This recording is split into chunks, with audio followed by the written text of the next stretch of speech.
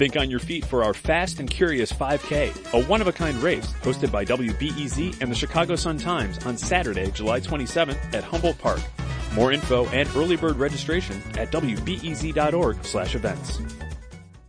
Faculty at 3 Illinois schools have had enough, and the wave of academic discontent doesn't stop in Illinois. I'm Sasha Ann Simons, and this is Reset.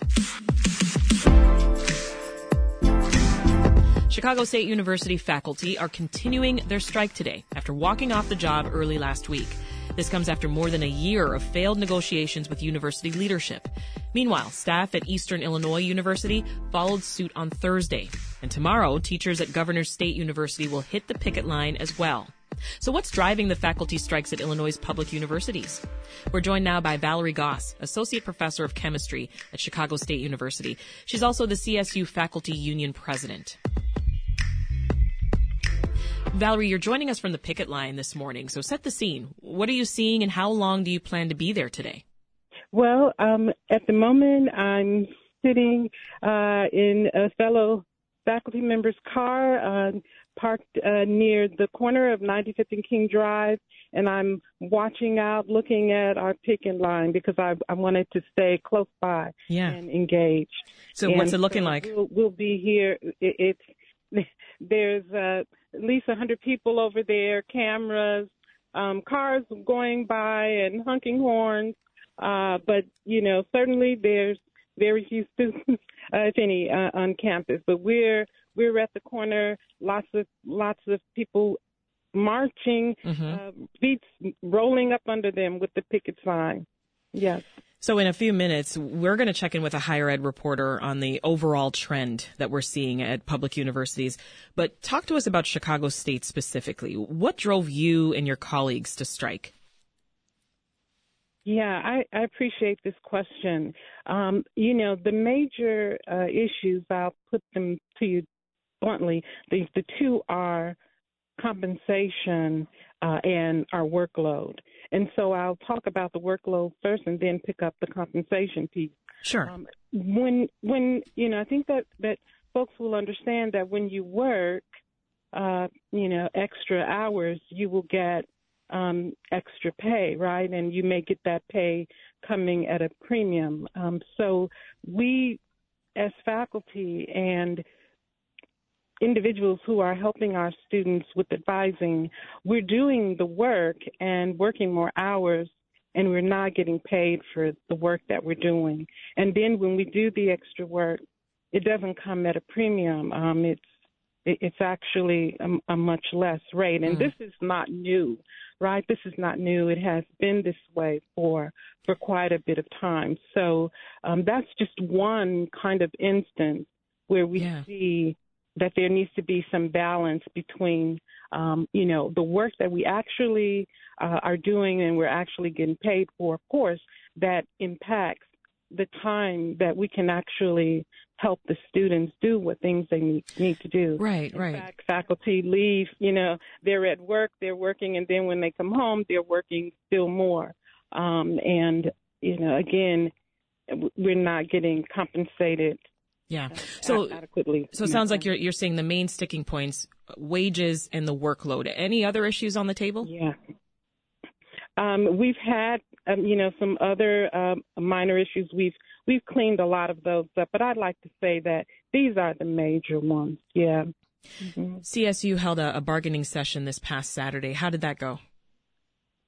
I think that, I'll say it this way, that people are there from both sides, and I think that both sides are working.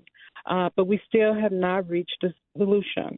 We still haven't come to an agreement. So there was some work done by both teams, but so some progress, but not all the way. We're not all the way there yet. I would say we're turning the wheel, but I don't think it's moving any place at the moment. So we're there and we're talking, but we haven't made any change to the proposals at all that will be meaningful for the members. In a statement to WBEZ, the university says, quote, "The proposed salary increases were converted to a uniform dollar amount, which would permit a significant percentage of the bargaining unit to receive over 3% and as much as 7% in the first year of the contract. The union ended the negotiations without responding to the offer, end quote. So it's a little bit jargony, Professor, but basically it's saying their last offer was between 3 and 7% wage increase, and that now the ball's in your court. So is that a step in the right direction to you? I think that's, they may characterize it that way, but may I explain to you our side of looked at? Sure.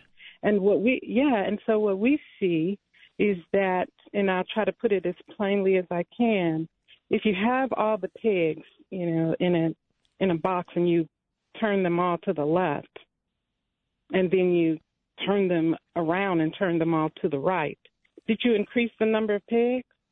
I don't think so. So what has happened is an idea that is similar to restructuring the same dollars that they are working with. So there wasn't any increase to the members in that way. What's your reaction when you see? Go ahead. I hope that was clear. It made sense to me. Yeah. Yeah, I think so. I think that was clear. So I'm curious your reaction then to other university faculties striking. Eastern Illinois, Governor's State, they plan to strike tomorrow. What's your take on this movement happening at public universities in Illinois? I think, when I look at this across the landscape, we can see that there must have been some disinvestment over time. And this needs to now be brought back into balance.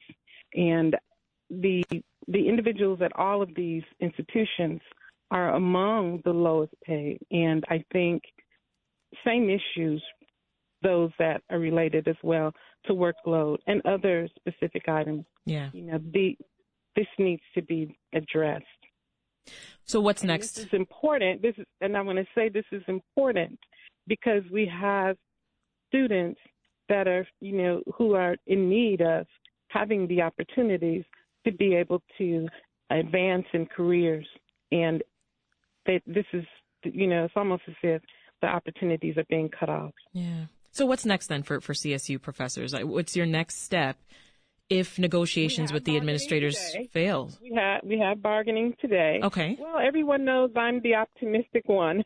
We have bargaining today, and I'm hopeful that, we will be able to reach some agreements today. Each day we go in, and we're prepared to roll up our sleeves and do the work. So those are our next steps. We're always looking forward to having that opportunity to meet and be able to come to an agreement so that we can get our faculty who want to be back in the classrooms and working with the students. Valerie Goss is the Chicago State University Faculty Union President. Thank you so much for joining us. Thank you for having me.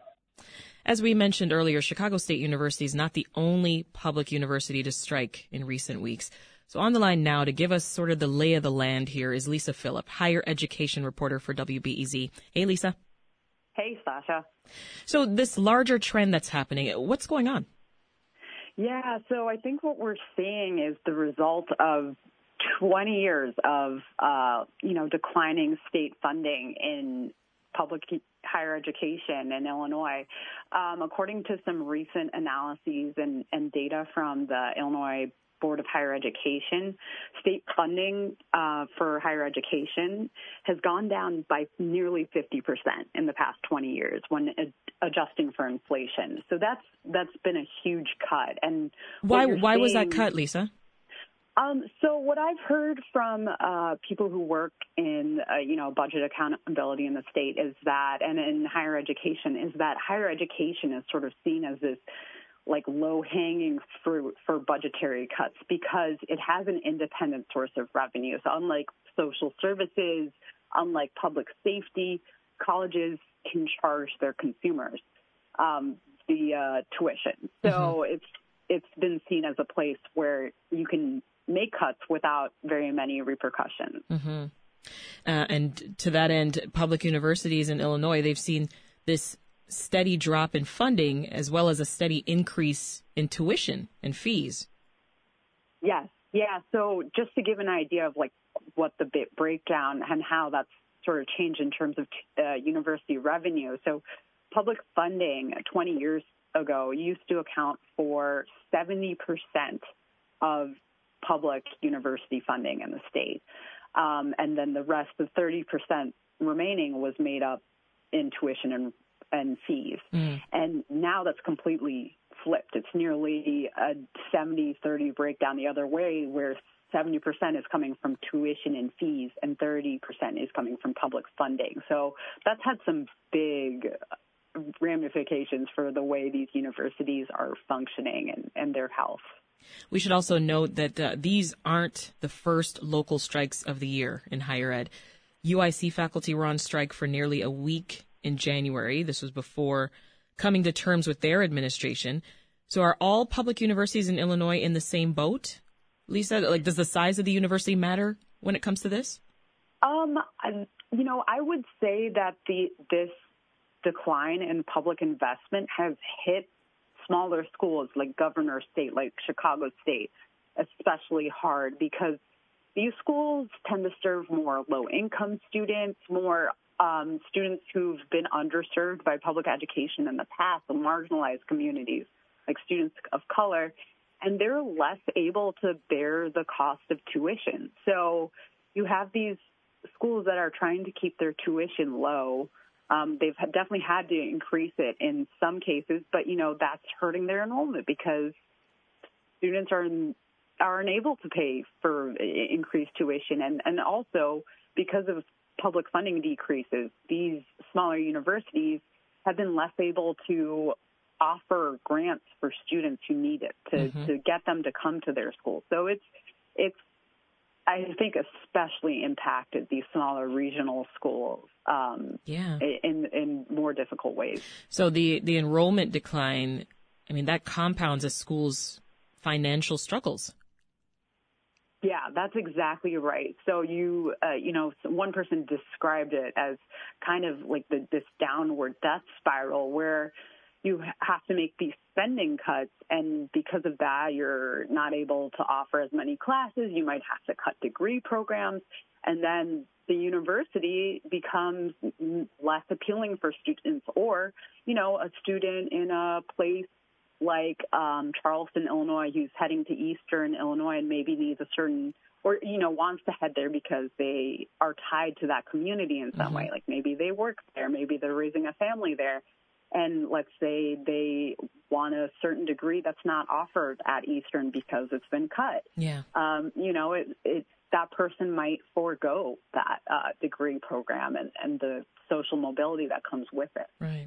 And Chicago State University and Eastern Illinois University, let's talk about the demographic makeup of the students who attend these schools, Lisa. Who's being most affected here? Definitely students who haven't traditionally had access to higher ed. I've talked to a lot of folks recently who've talked about this kind of like cinematic or like this movie version of college that people have, that it's like 18-year-olds who are, fresh out of high school and heading to this Ivy League campus. But the reality is a lot of students served, especially by these schools, are, they might be older, they have jobs, they have their own families, or they're come from communities of color, and like I mentioned before, in some way tied to their community, and they can't necessarily go to a place like UIC or even U of I and go and live on the dorms, So Chicago State is especially notable because nearly 7 out of 10 of their students are Black. And that makes them the only majority Black public university in Illinois. But most of these smaller regional schools, they either have, large populations of students of color and or students who come from low-income communities. Yeah. What would it cost universities to meet teachers with what they're asking for? How would that change their fiscal bottom line? Yeah, that's hard to say. I know that in the case of Chicago State, the union, and I'm not sure exactly where this stands right now, but I know that the union had said that the discrepancy between what they're asking for and what the administration is offering is $300,000. And just to put that in some perspective, that's like 0.5% of the university's budget.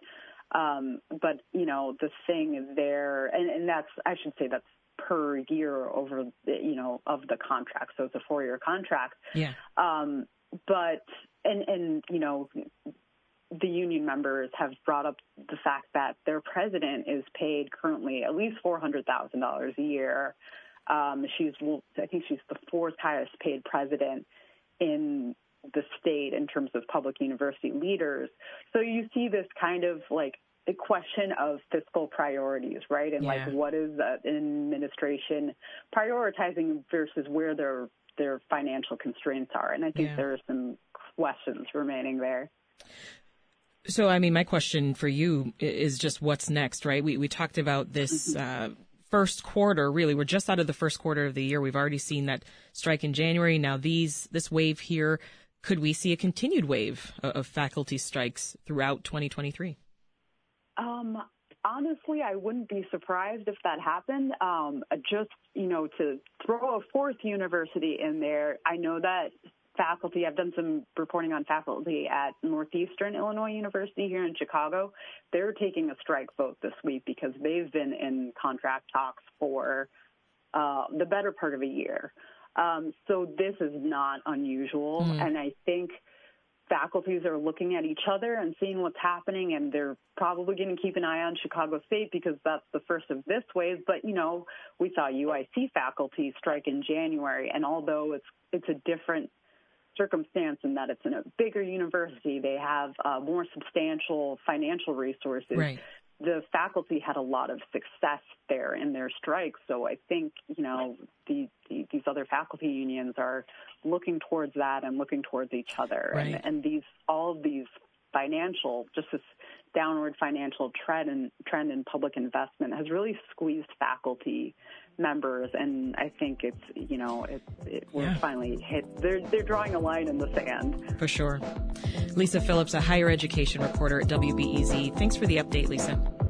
Thanks for having me, Sasha. That episode of the Reset podcast was produced by Brenda Ruiz and edited by Meha Ahmed. If you want to check out more of WBEZ's great education reporting, head to WBEZ.org. You can read that story from Lisa Phillip and a lot more. Thanks for listening. We'll meet again soon.